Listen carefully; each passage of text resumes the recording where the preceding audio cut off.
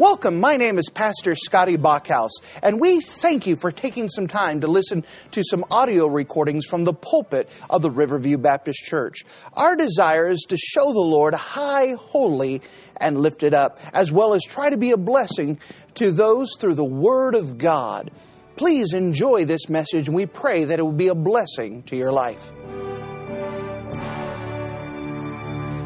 Thank you so much, Pastor. Let me invite you to take your Bible this morning and turn to the book of Luke in chapter number 10. The book of Luke in chapter 10, I'd like to begin reading in verse number 25. Luke chapter 10 and verse number 25. And again, it certainly is a real privilege to be back at Riverview Baptist Church, and how thankful I am for your faithfulness to the Lord. And I'm grateful and thankful for your love for Christ and love for His Word. And we're trusting and praying that God would do great works in these days. It's still the preaching of the cross to this old pagan world. It's foolishness. And why they laugh and say, you mean your pastor like opens the Bible and preaches? And come on, don't you know that went out with the Dark Ages? And why you still believe the blood shed on a cross 2,000 years ago can wash sins away? We certainly do. Thus saith the Lord. And how we desperately need to go back to this book and back to the God of this book. I'm thankful for your pastor's love for the Word of God and yours as well. We are praying and trusting the Lord to do wonderful works in these days. Thank you for a good warm welcome this morning. How we are trusting God for this entire meeting to see Him do something powerful. You have your Bible to the book of Luke in chapter number 10 this morning. You know, we're jumping into the Lord Jesus as He makes a slow, long journey that started up in the northern part of Israel by the Sea of Galilee, and ultimately Jesus would make His way to the city of Jerusalem where He would die. Probably by the time we come to Luke chapter 10, Jesus has made His way across the Jordan River in what today would be modern day Jordan. And a lot of the miracles, a lot of the greatest preaching took place in that part of the world. And the Word of God tells us that as we interrupt this journey of Jesus now, this long, slow journey to Jerusalem, and Luke chapter 10, verse number 25, the Bible says, and behold, a certain lawyer stood up. Now, when you read that phrase, a certain lawyer, you have to look at this through first century eyes in the place called Israel. We would obviously look at that and think, well, there's a graduate of Harvard, there's somebody from Yale Law School, and this lawyer is going to stand up. But understand, in our day, of course, our law theoretically is supposed to be the Constitution. That's what they tell us anyway. Whether it is or it isn't, I'm not exactly sure sometimes.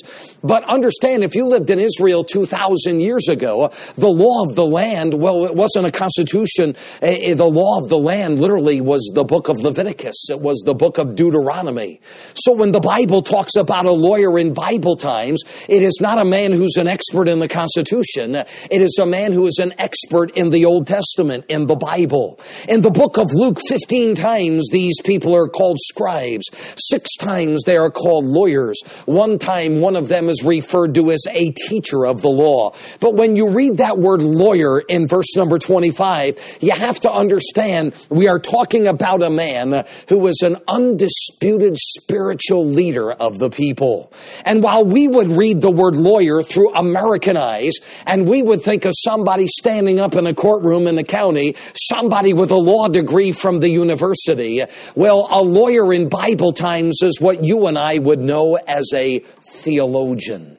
It was somebody who was famous in the seminary. It was somebody that had learned the great laws of Israel from the Bible. And as we look at lawyers in the book of Luke, we also should point out they were the ones who were constantly following Jesus to see if they could find fault. Why, the lawyers are there with their clipboards and their pens, and they want Jesus to say just the wrong thing, do just the wrong thing. They are the professional critics of the Lord Jesus. So with that in mind, we come to Luke chapter 10, verse number 25. And the Bible says, behold, a certain lawyer stood up and tempted him, saying, Master, what shall I do to inherit eternal life? He said unto him, what is written in the law? And he answering said, Thou shalt, how readest thou? And he answering said, Thou shalt love the Lord thy God with all thy heart, and with all thy soul, and with all thy strength, and with all thy mind, and thy neighbor as thyself. And he said unto him, Thou hast answered right, this do, and thou shalt live. Father, we ask for your help now as we open your word. I pray you'd help us put away the distractions of the world and our own personal thinking, and may we come to the Bible and say, Lord, speak to me. Father, I ask for someone perhaps in this room, maybe someone listening online today who has never believed on the Lord Jesus Christ. What a great day to call upon the name of the Savior. I pray for your people, the Word of God would do mighty works as we give ourselves to you for the preaching of the Bible. In Jesus' great name I pray. Amen. There's one more thing we need to know about Mr. Lawyer in our story this morning. The man is crooked. He is as phony a crooked lawyer as a man could be. Would you notice in verse number 25 where the Bible tells us that a certain lawyer stood up? In New Testament times, both the teacher and the students would sit in a classroom. And yet if a student in the classroom had something to ask the teacher, they would stand up to show great respect. And so when we come to verse number 25, we picture in our mind this lawyer sitting in the class, so to speak, as Jesus is teaching them. And everything looks so proper, doesn't it? Why, the gentleman is going to stand up. And at least on the outside, he is showing great respect for Jesus Christ. But you know, the Lord knows the heart of humans. And while the outside looks impressive as Mr. Lawyer stands up, on the inside, Jesus exposes him for what he is. For the Bible tells us there was a motive. He stood up to tempt the Lord Jesus Christ. It's all a trap. He is going to try to get Jesus to say something he will regret. He's going to get Jesus to do something he doesn't want to do. So this crooked lawyer stands up with one purpose. He is going to tempt the Lord Jesus Christ. Hey, have you ever been in a class with somebody like this? You know, have you ever, you find this especially, maybe not in high school as much, but you certainly get this at the college level. There's always somebody who thinks they're smarter than the teacher, you know, and why there's always somebody that even when they ask a question, it's not because they want to learn, it's not because they really want to know. They ask the question so they could let everybody else know how smart they are. Have you ever seen somebody like that? I got to tell you, they seem to take over a whole class. There's something about them that just says, you know, what's wrong with you? And that's what Mr. Lawyer's like in our story. Oh, he stands up, you have great respect now. He's going to show great deference to the rabbi teacher Jesus. He's going to show great honor to him. And yet it's all a sham. For the Bible exposes his dirty heart for what it is. He stands up for one reason, and that is to tempt, to ridicule, to try to break the Lord Jesus Christ. And he does so with a question. And when you read this question in verse number 25, I hope and I pray this morning that as you sit in this place and you hear this question, that the sirens start sounding in your heart. And I hope that the lights start flashing and you look at it and say, my, there is something really wrong with this. You would think a lawyer, you would think a specialist in the Bible, you would think a theologian could do better than this. But look at his question. It's all wrong. Master, he says, what shall I do to inherit eternal life? Now, I hope that everything in your heart is saying that question is all wrong, and we ought to look at it like that. And I mean, we can just look at it quickly, can't we, and say, wait a minute, when it comes to eternal life, Jesus is not the master or the teacher. When it comes to eternal life, Jesus is the only Savior. When it comes to eternal life, did you hear the man say, what shall I do to inherit eternal life? Well, if I could paraphrase Ronald Reagan here this morning, when it comes to going to heaven, I is not the solution. I is the problem. When it comes to eternal life, the word do is the wrong word. The man said, what shall I do? No, you got the wrong word, man. The right word is the word done. It is not I do this and you do this and we do this. If we're going to go to heaven, it will be because of a work already done by Jesus Christ on the cross. And number 4, when we look at the question, the man thought there was something he could do to inherit eternal life. Now, it is true that after we are born into the family of God, after we are born into the family of God, eternal life is a spiritual inheritance. However, this man's thinking says, I'm an Israelite. I have been born Jewish. Because I'm a Jewish man, I automatically inherit eternal life. And nothing could be further from the truth. Hey, young people, you will never go to heaven because your mom and your dad are saved. There is no salvation gene that somehow gets passed down to young people. You need to understand that as your dad or your mom were born into the family of God, so you have to have the exact same moment in your life. The Bible tells us though spiritual life, eternal life is an inheritance, it is inheritance only for those who have been born into the family of God. So when you look at the question, it's beautiful, isn't it? Mr. Scholar, Mr. Theologian, you think you could do better than that. I mean, for a man who impresses himself with his own knowledge, he really asks a question that is awfully dumb. Master, no, Savior, what shall I, wrong person, what shall I do, wrong word, to inherit? Nope, you don't inherit eternal life. Everything about the question is all wrong. But what I find fascinating is the response of the Lord Jesus Christ. Because I will promise you that had been most of us, Brother Bachhaus and I probably would have done this. We would have looked at him and said, man, what school did you go to? I hope you go get a refund. But whoever taught you, they taught you all wrong. I got to tell you, there are a lot of things we do, not the least of which is probably enter into a debate with the gentleman. But notice what Jesus does. I mean, this is amazing. He wasn't even in Sunday school this morning and he did this. Well, what do you know? Jesus said, what is written in the law? How readest thou?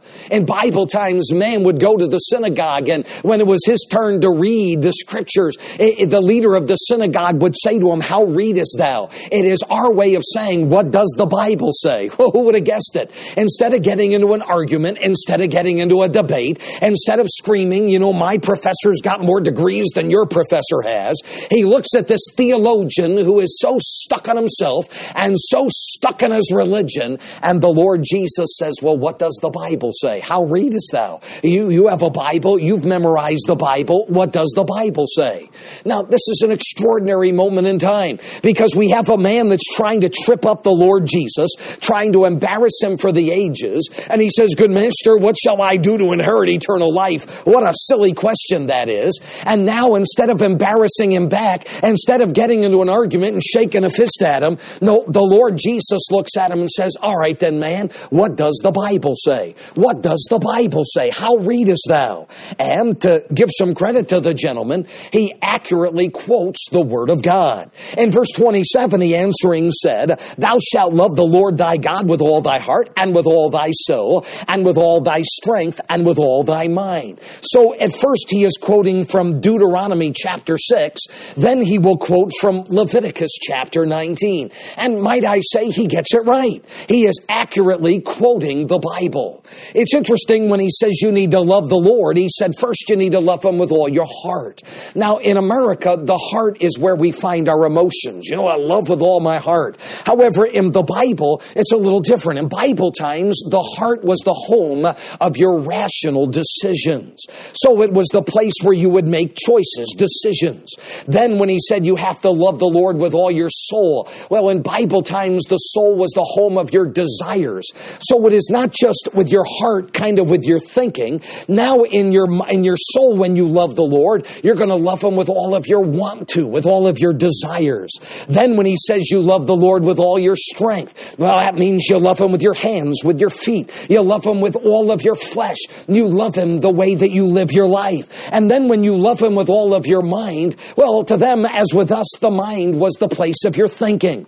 So when you listen to the man's response, Jesus said, how am you going to go to heaven? What are you going to do to inherit eternal life? The man says, well, you have to love the Lord. And I mean love him entirely. You have to love him with your wish. You have to love him with your want to. You have to love him with all of your physical strength. You have to love him in your thinking.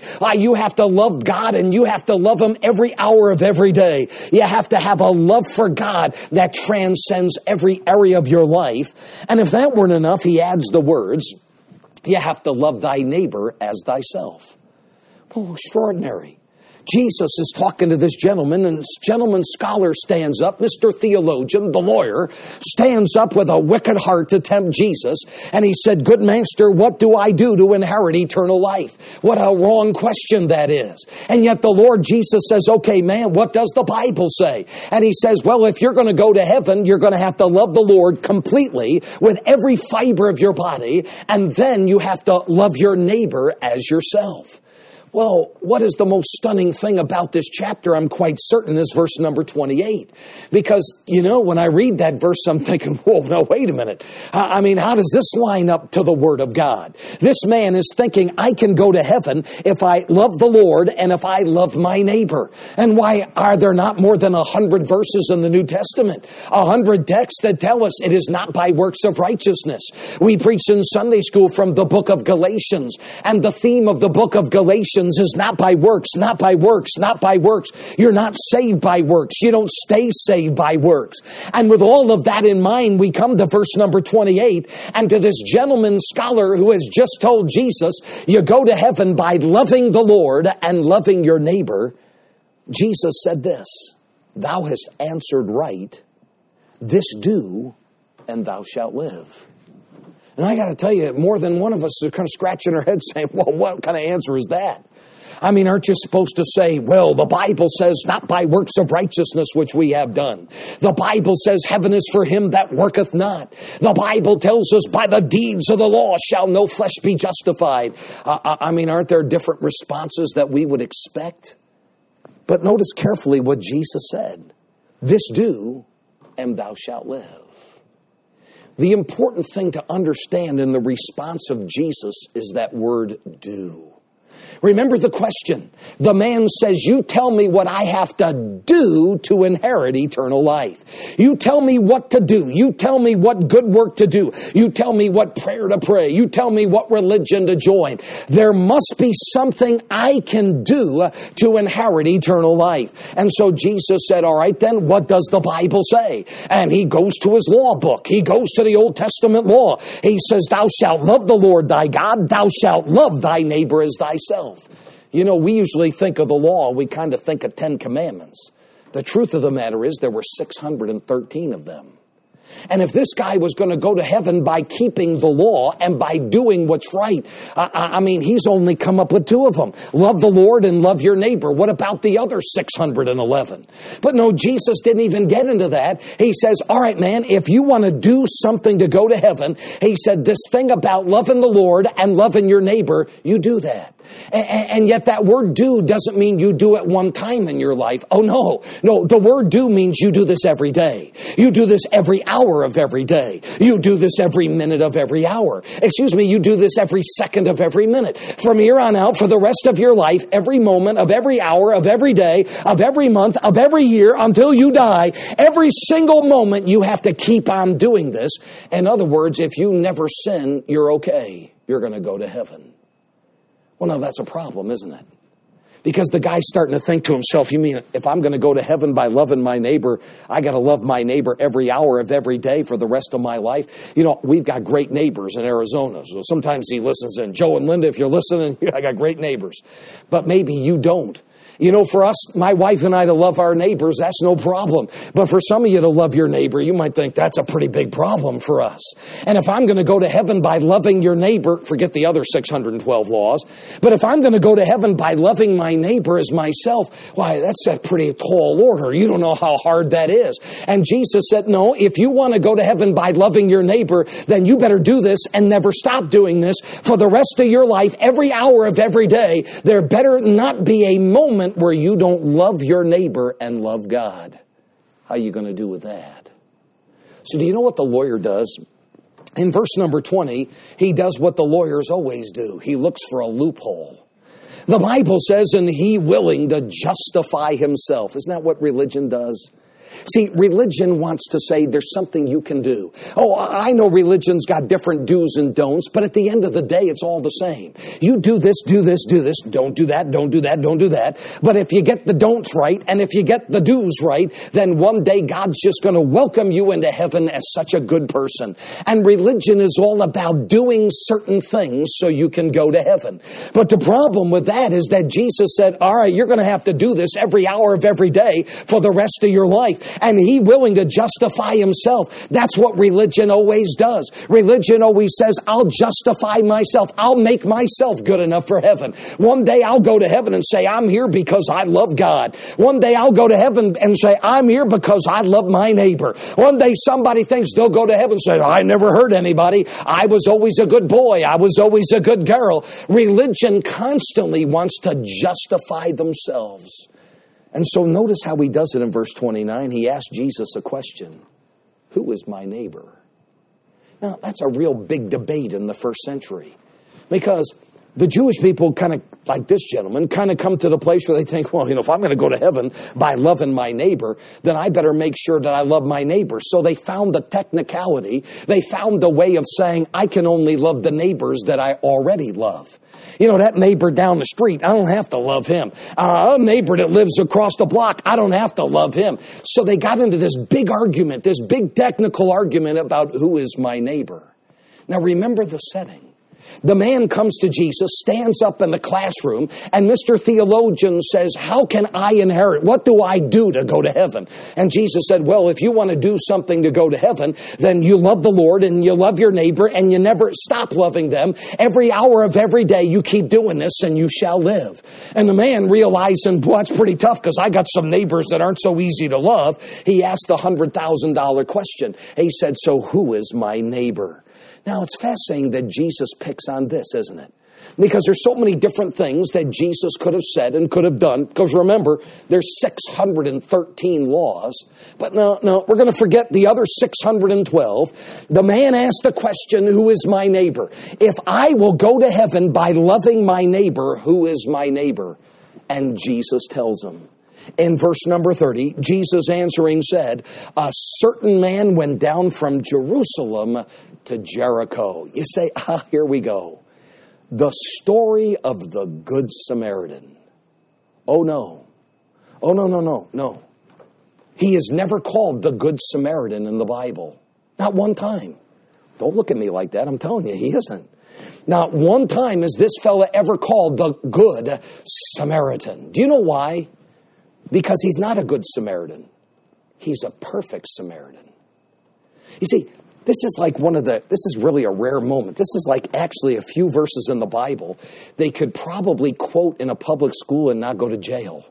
I mean, this is actually one of those things in the Bible that everybody loves. Oh, the Good Samaritan, be a good Samaritan. Oh, they love this story. I remember as a boy growing up in church, right? A Sunday school teacher's pointing over here, you be a good Samaritan. And I would suggest this morning that it's preposterous. It's an absolute impossibility. There's nobody in this building, nobody online, nobody anywhere that could even remotely possibly be like this Good Samaritan. And that's why the Bible never calls him a Good Samaritan. He's not. He is not a good Samaritan. He is a perfect Samaritan.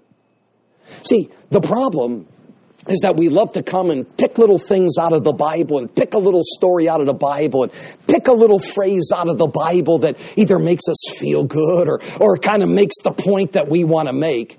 And the problem with that is that we miss the entire message of the story. And what most people think this story is teaching, the truth is Jesus is teaching the exact opposite.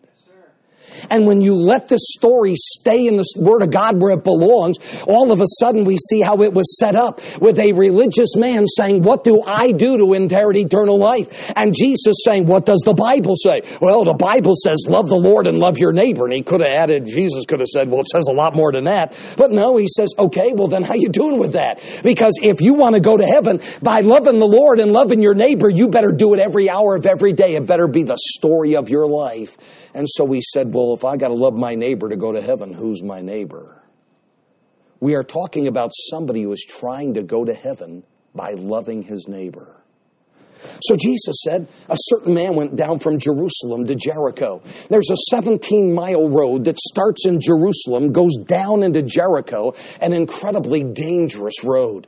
Now there's a super highway. It kind of weaves back and forth with a lot of switchbacks. But in Bible times, this was a very dangerous thing, because as the road made its way down through the canyons, there were all kinds of caves where criminals could hide and bandits could hide. It was such a dangerous thing that in Bible times, this road was called the Bloody Way. There was so much death and carnage.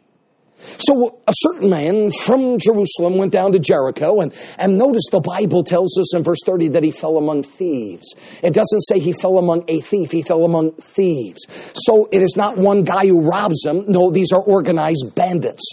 The bandits come out from one of these caves and they attack this man. The Bible says that he fell among thieves, and notice everything in this story matters. It says they stripped him of his raiment. So the thieves attack this man and they take his clothing. They stripped him of his raiment. Now, this is incredibly important, because in Bible times, if you talk about who's your neighbor, who do I have to take care of and who do I have to show respect to? Well, in New Testament times in Israel, it all mattered where you fit in the social class. See, there were two things that mattered. You would look at somebody and you would know, do I need to show them respect? Do they need to show me respect? Are they higher than I am, or am I higher than they are? And the two ways that you would know where somebody fit into society, number one, it is how they are dressed. And number two, it is how they speak. So if you would see a man, he would dress a way that would say, this is where I fit into society. And I would know, do I need to help you? Do I need to respect you? Or can I just ignore you? And when they come and they strip him of his raiment, we no longer know where this man fits into society. But keep going. They didn't just strip him of his raiment. The Bible says they wounded him and departed, leaving him half dead. You know, we may think half dead kind of describes it, but in New Testament times, it's more than that. Half dead was a medical term. The Pharisees had different descriptions of people when they were sick. You know, it's kind of like going in a hospital and they got that little chart up there, you know, from 1 to 10. How do you feel? Well, in New Testament times, number 9 on the list was half dead. And if you were half dead, it meant you were unconscious. If you were half dead, it means that you couldn't talk. So the next thing after half dead is full dead. And this is one point away from being dead. The man, in other words, is unconscious. So there's two ways you would know, do I need to respect this guy and help this guy? Number one, how is he dressed? He has no clothes. And number two, what kind of words does he speak? The ability, the way a man would speak tells you where he fits into society.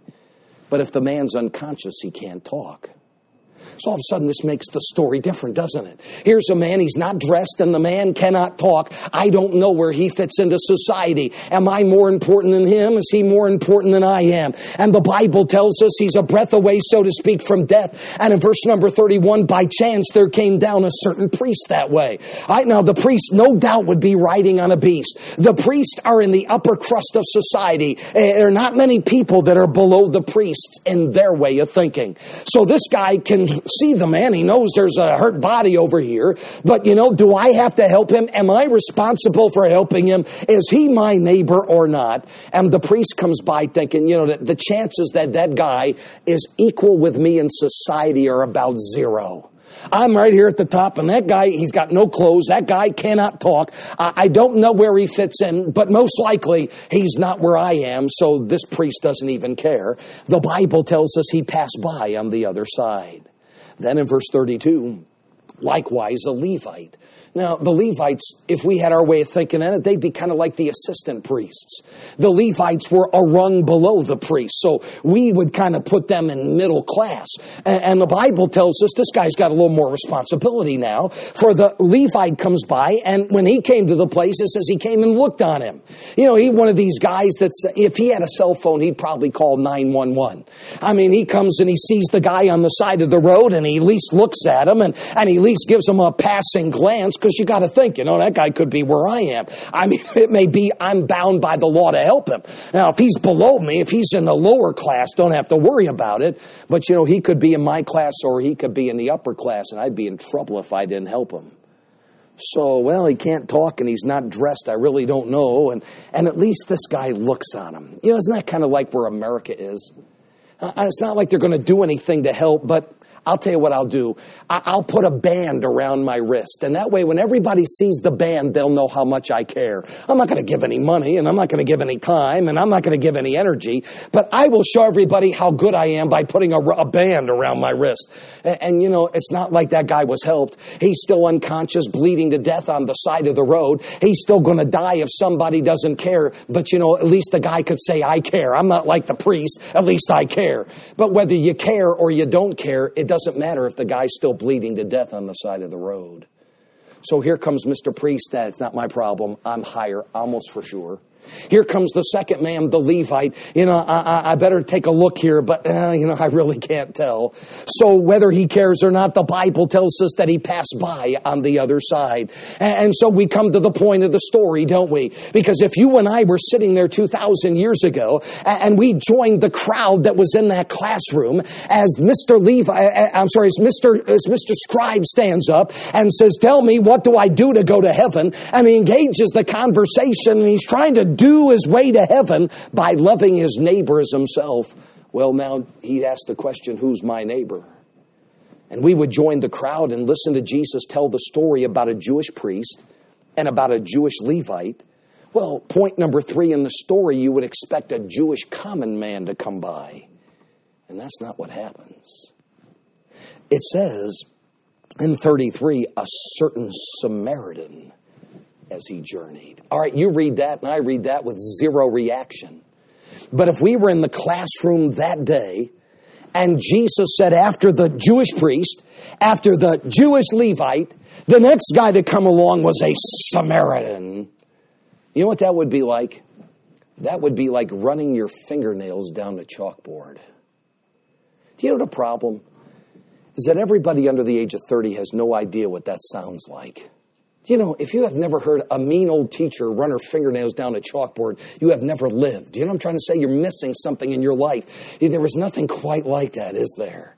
And that pretty much would be the description of that word Samaritan. And as soon as they heard that, the blood pressure rises. Everything is boiling a little bit because the Jews had no dealings with the Samaritans. And by the way, the Samaritans had no dealings with the Jews. And they looked at them. They're from Samaria. They're from up there in the north. They're troublemakers. Right back to their heritage. They're not like us. There is all kinds of racial hatred, all kind of animosity. And this certain Samaritan came to where he was. And notice what the Bible tells us. We come to verse 33, and there's an incredibly important word in these next few verses. It's the word and. Now, you know, when we read or we write, right? You remember back in school, if you kept using the word and, the English teacher would say, no, you don't do that. You get rid of the word and you put a comma in there. However, the linguist professor at the university would tell us, no, wait a minute, there is a reason to do this. And when you come to a text like this in the Bible, and there's many of them, and you see the word and, there's a big fancy term for it. It's called polysyndeton. Aren't you impressed with that? All that means is Google knows what a polysyndeton is. But you know, the word means that, no, there's a reason for this. And when you see the word and, it's kind of God's way of saying, I know you humans. And I know you'll come to a list of things and you'll put it on cruise control and you'll fly right through. But God says, don't do that here. It's a way of saying, I want you to notice every single one of these things. A certain Samaritan as he journeyed came where he was. And when he saw him, he had compassion on him and went to him and bound up his wounds, pouring in oil and wine, and set him on his own beast, and brought him to the inn, and took care of him. And on the morrow when he departed, he took out 2 pence, and gave them to the host, and said unto him, take care of him, and whatsoever thou spendest more when I come, I will repay. That's incredible. See, the man is saying, what do I do to go to heaven? And Jesus turns it back on him. What does the Bible say? It says you got to love your neighbor as yourself. Okay? You want to go to heaven by loving your neighbor? Jesus says this is how you got to love your neighbor. No. If you want to go to heaven by loving your neighbor for somebody who you don't even know on the side of the road, this is how you have to love them. That's why this is not the story of a good Samaritan. It's the story of a perfect Samaritan. Now look at the list. Number 1, he came to the man.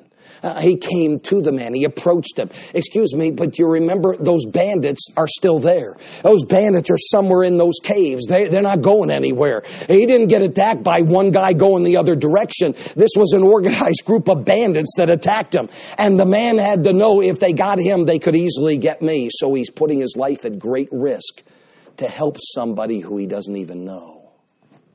He came to him and he saw the man, and then the Bible says he has compassion. Excuse me, that word compassion, it's the strongest appropriate word in New Testament times. It's a word that meant he had great love for him, that he loved him with all of his being. It's a word that is a word of great affection. It's a word of great love. He has the deepest of love for him. We can't do this. How do you love somebody you don't even know? How do you love somebody that's not even like you? How do you love somebody for all the reasons why you shouldn't? And this good Samaritan loves the man with all of his heart.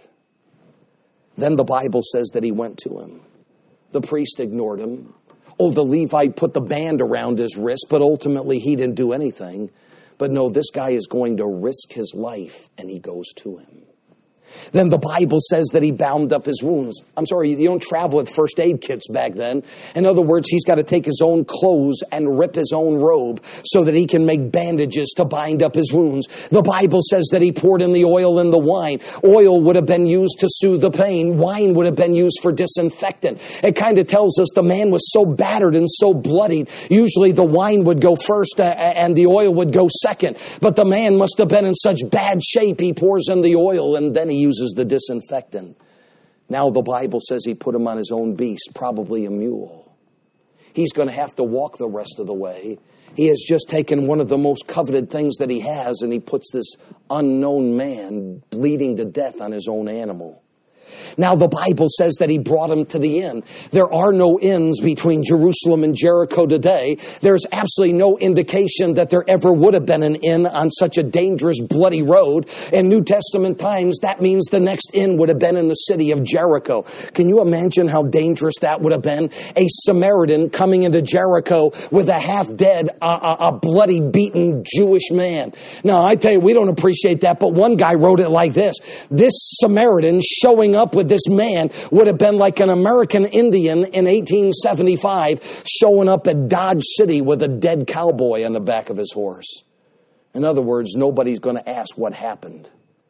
This guy is putting his own life on the line to save a man he doesn't even know. Now the Bible says he took care of him. The Bible says that he gave him his own money. The Bible says he paid the owners to care for him. And not only did he pay for the owner to care for him, he paid for the owners to keep on caring for him. A wounded man has got no money. It's why he was attacked. So this man takes out his own purse, his own wallet, and he pays him. And in Bible times, if you were in an inn, not like today, if you didn't pay the bill, you were out. You say, well, that guy's bloody and beaten and he's in bad shape. Tough, man. There was no care. They threw him right out onto the streets. So this Samaritan not only paid for the guy to stay and paid for his medical care, the Word of God tells us he paid 2 pence. In Bible times, 2 pence would have been enough money for the guy to stay in a room for 2 weeks. For 2 weeks, he takes care of the man. For days, he not only takes care of his medical expenses, he takes care of the place for him to stay. You talk about an incredible story for a man that he doesn't even know, a man that he can't even describe. He doesn't even know his name. He gives him his mule, his car, so to speak. He rips his clothes to save his life. He brings him to an inn at personal risk, and he pays for the man's medical care, and he pays for the man's place to stay. You see, this is not a good Samaritan. He does what nobody else in the world would ever do. And Jesus is saying, if you want to go to heaven by loving your neighbor, really? That's how you're going to go to heaven? Well, then you're going to have to love everybody in the world just like that guy does. No. Not one time. Not one time 15 years ago you did something nice for the neighbor down the street. Oh, no. No, you're going to have to do this every hour of every day, of every week, of every month, of every year for the rest of your life. You're going to have to do this and keep on doing this. This is going to have to be how you treat your friends. It's going to have to be how you treat your strangers. It's going to have to be how you treat absolutely everybody. You're going to have to rip your clothes to save save their lives, to do risky things, to pay their bills, to give them your car, to give them transportation, to take care of their medical issues, to put a place. I mean, this is how, if you want to work your way to heaven by loving your neighbor, this is how you got to love your neighbor, even if you don't even know their name. So how you doing? You're probably doing about as good as I am right now. You see, religion comes to this story and says, be a good Samaritan. If you want to go to heaven, you better be a good Samaritan. And that's the exact opposite. Jesus is saying, you can't be a good Samaritan. You see, religion says, well, we got 10 commandments. Not really, 613. But let's say there were 10 commandments. How you doing with the 10 commandments? Religion says, oh, you got to keep these 10 commandments. And if you want to go to heaven, you better keep the commandments. How you doing keeping the commandments? The truth is, I think if we had enough time, we could spend a few minutes on each one and we'd all be shaking our heads saying, I'm 0 for 10. And that's not even including the other up to 613. You see, religion says God gave us the law so you can do this and do this and do this and do this, and then you can go to heaven. And the Bible tells us God gave us the law for a very different reason. So that when we read those commandments and say, I can't do this, I can't do this, I can't do this, I can't do this, I need somebody to save me. The story of the Good Samaritan is not saying you be a good Samaritan. The story of the Good Samaritan is saying you can't be a good Samaritan. And forget the other 612. If you're going to try to go to heaven by loving your neighbor, this is how you got to love neighbors you don't even know. You got to love them every day and you and I are supposed to look at that and shake our head and say, I can't be like that. I can't possibly do that. If I'm going to die and go to hell because I can't love my neighbor, I need somebody to rescue me. I need somebody to save me. And you know, he could have stopped at the one, thou shalt love the Lord thy God. Really? You love the Lord with all your heart? Really? I love him with all my want to? Really? That's what he's the only one we think about. We give him absolutely everything. We don't love the Lord with all of our heart, with all of our soul, with all of our minds. You know, there are a lot of other laws, right? Oh, yeah, I go to heaven. I've never committed adultery. Oh, really? Unless you've looked at a woman to lust after her. Oh, I've never hated anybody. I love everybody. Really? Because if you hate somebody, you're a murderer. Yeah, but you understand, every time we try to get self-righteous, all the Bible does is flip it right back in our faces, and we realize even my self-righteous acts are dirty rags. In other words, when the story's all said and done, we're not supposed to be pointing a finger saying, be a good Samaritan. We're supposed to be pointing thumbs backwards saying, I can't. And when we come to the place where we realize there is no goodness in me, and we realize that I can't earn a home in heaven, and I can't work my way to heaven. I am the lost man. There's nothing I can do. There is no hope in works. There is no hope in what I say, no hope in what I do, no hope in what I pray. That's when we're ready to come to the Bible and read 1 Corinthians 15:3, for example. I delivered unto you first of all that which I also received, how that Christ died for our sins. We read, God commendeth his love toward us, and that while we were yet sinners, Christ died for us. When we come to the story of Good Samaritan, the man who thinks they can go to heaven by loving their neighbors themselves, we come to the end of the story saying, I'm in big trouble. Big trouble is good. Because big trouble realizes I cannot save myself by my works. I need a Savior. And my friend, if you'll come to that place where you'll realize a sinner like me is never going to do anything to go to heaven. When we come to that place where we understand I am the sinner and Jesus is the way, the truth, and the life, we're ready to humble ourselves and call upon the name of the Lord Jesus Christ and trust him to wash away our sins. When we finally come to the place where we realize I cannot work my way to heaven, we're ready to see there is a Savior who died to wash our sins away. Is he your Savior this morning?